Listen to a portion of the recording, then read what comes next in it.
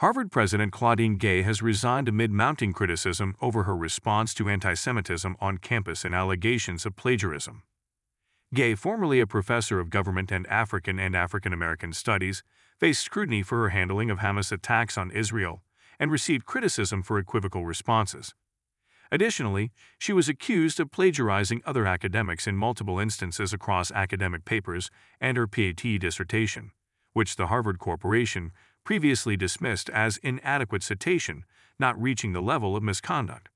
On Monday, additional plagiarism accusations were circulated by the Washington Free Beacon. Gay's resignation comes after a statement of support from the governing board. Read her letter of resignation here. Remnant response.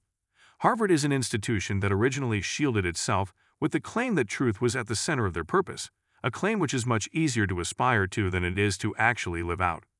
Proverbs 20 verse 6. This tendency of committing to one thing only to be later found doing another is often referred to as mission drift, and it is a problem today we find universally existing in much more than Ivy League universities. Matthew 15:18. Founded in 1636, Harvard's original mission was to serve its students by committing to be plainly instructed and consider well that the main end of your life and studies is to know God and Jesus Christ. The school originally employed exclusively Christian professors, emphasized character formation in its students above all else, and rooted all its policies and practices in a Christian worldview. Harvard began as a school to equip ministers to share the good news. Quote from Mission Drift: the unspoken crisis facing leaders, charities, and churches.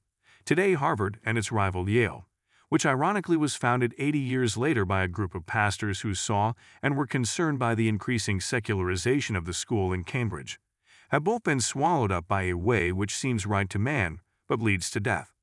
Proverbs 14:12. Recent graduates may still find the words on their Harvard diploma which read, Christo et ecclesiae, around the word veritas, translated, truth for Christ in the church, but because there is so little truth being taught for Christ by the church, we have a country that is increasingly universally secular. The solution is for the remnant to be consistently plagiarizing the scriptures in word and deed, 1 John 3:18, and to be found trusting in the Lord and doing good, Psalm 37 verse 3, instead of fretting because of evildoers, Psalm 37:1. While we have an ever-growing number of leaders who need to step down because they are not living lives worthy of their position, the remnant needs to step up and proclaim the truth worthy of theirs. Ezekiel 22:30, Romans 10:14.